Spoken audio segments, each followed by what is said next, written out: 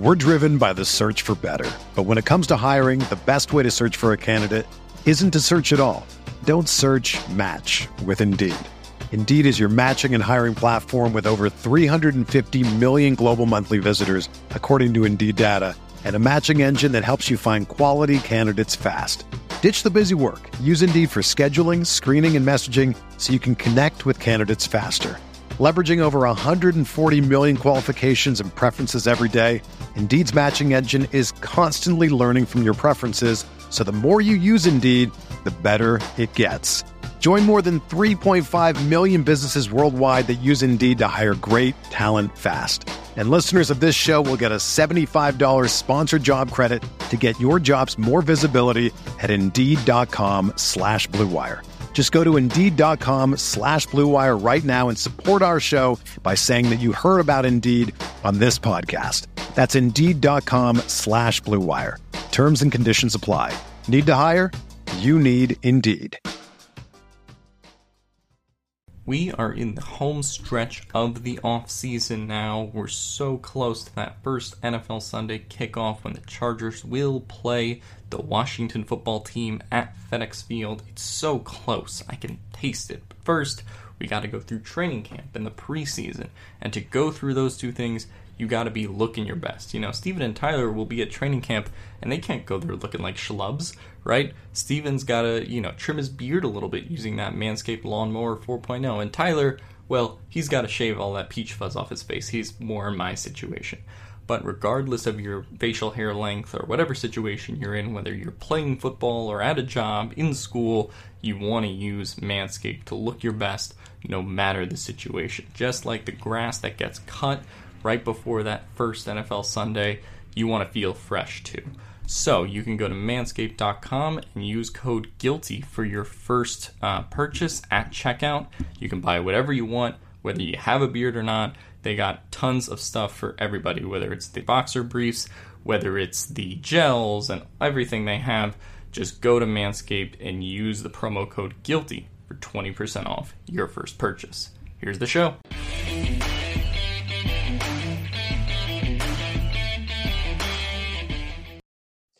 Hello, everyone, and welcome back to another episode of Chargers Analytics with Arjun. We're finally here. We're super close to training camp.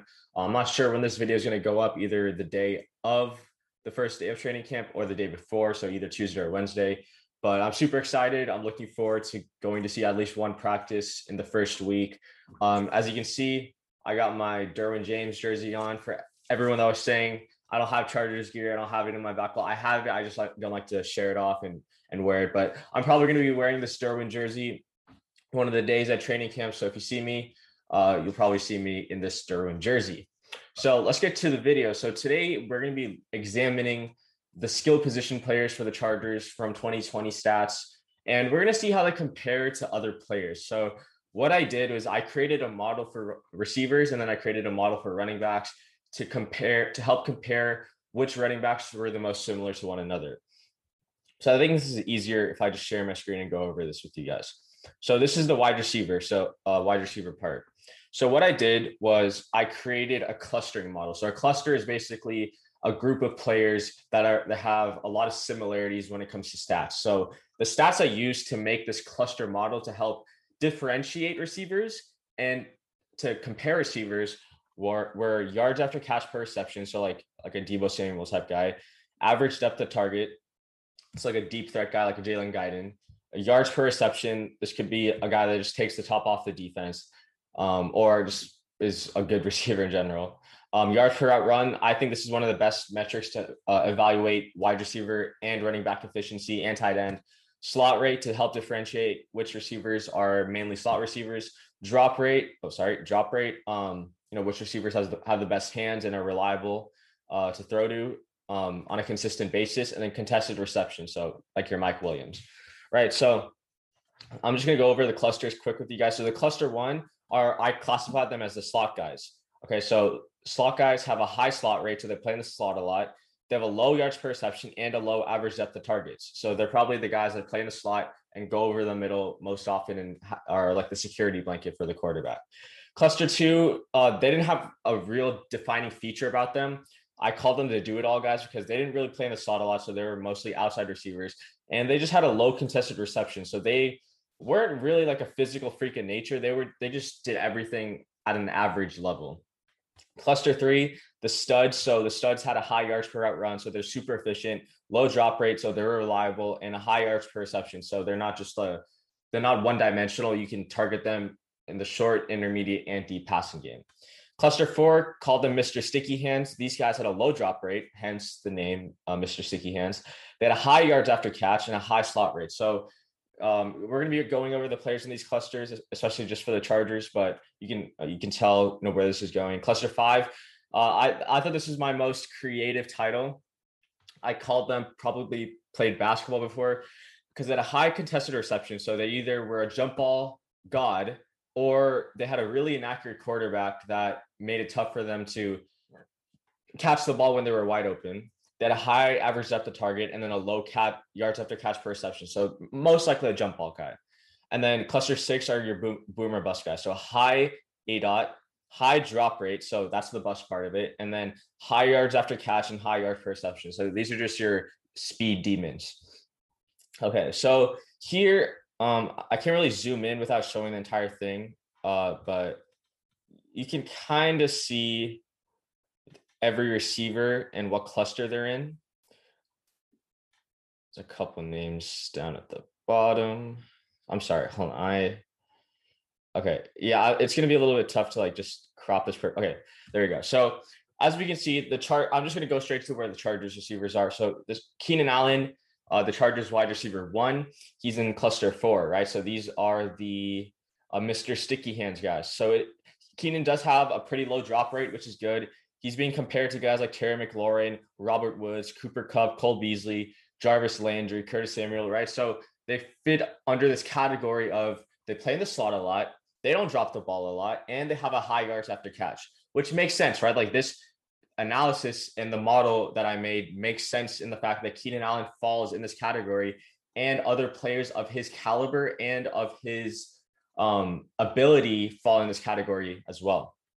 Okay, so the next name, Mike Williams, he falls in cluster 5. These were the probably played basketball before guys, which again makes sense. Mike Williams is 6'4", one of the tallest receivers in the league.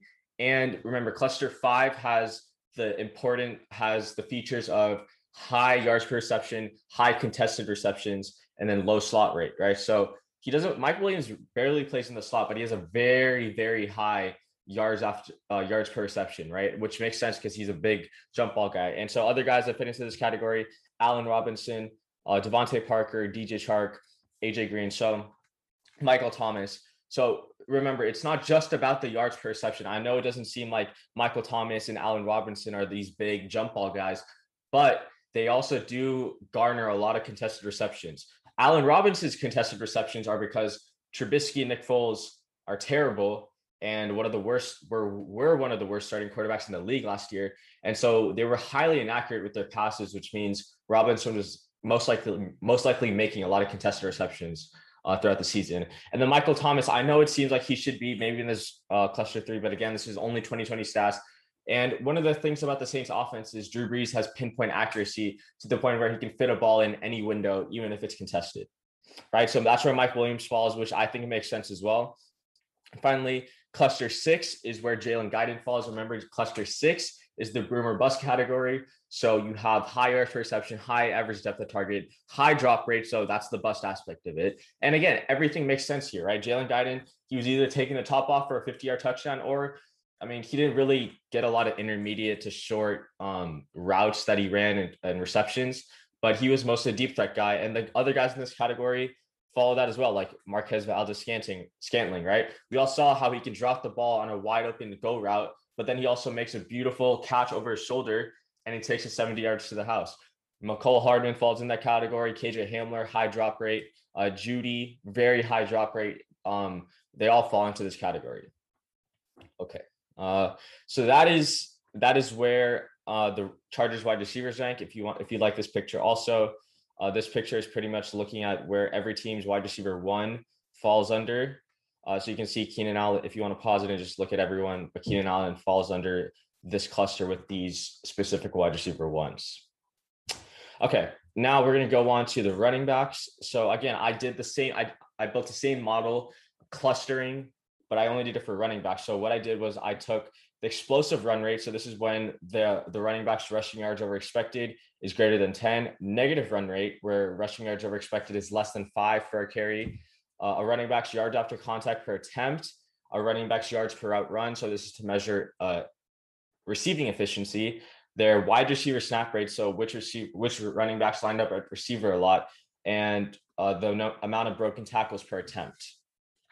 So the whole point of this cluster model was to differentiate how running backs got their yards, right? So some running backs are speed demons. They get a lot of yards before the carry, but they're not really good at breaking tackles, right? So that's why I have something like yards after contact per attempt. So this helps to differentiate the type of running backs in the NFL. Right. So obviously I used a filter. I think I only used running backs that had like 75 carries or something. So the only 3 Chargers running backs that fell in this category from last year are Ekeler, Joshua Kelly, and then Kalen Ballage. So again, let's just quickly go over the clusters. So cluster 1 shouldn't be getting carries. These are guys with a low broken tackles per attempt, low yards after contact per attempt, and then a low wide receiver snap rate. Okay, so these are very inefficient running backs and probably should only be a backup in the NFL. Cluster 2 is big playability. So these guys have a high explosive run rate, but also a high negative run rate. So pretty boom or bust, but more on the side of boom because they also have a pretty high yards after contact per attempt. Okay, cluster 3 are the only use them on third down running backs. So these are your 3D RBs if you play Madden or something like that. So these guys have a high negative run rate, so they're very inefficient in the running game. They have a high wide receiver snap rate, so they line up at receiver at a relatively high rate compared to other running backs. And they have a low explosive run rate. So again, very inefficient in the ground game. Cluster 4, these are where most of the best running backs fell under. I call these guys Mr. Reliable because they had a low negative run rate. So they weren't going to hurt you when they ran the ball. They had a high yards per out run. So they were super efficient in the pass game. And at a high broken tackles per attempt. So you could rely on them to make something out of a play when there was nothing to start. And finally, we have the low efficiency power back. So these guys have a high yards after contact per attempt, a high broken tackles per attempt, but they had a relatively low explosive run rate. So while they did break a lot of tackles, it wasn't going for many yards, if that makes sense. Okay, and just like we did last time, let's take a look at where okay. All the Chargers running backs fell in cluster 3. I'm just going to say it right now because the table is kind of big. So cluster 3, only use them on third down. So high negative run rate and low explosive run rate. So very inefficient in the run game, and they lined up at receiver a lot.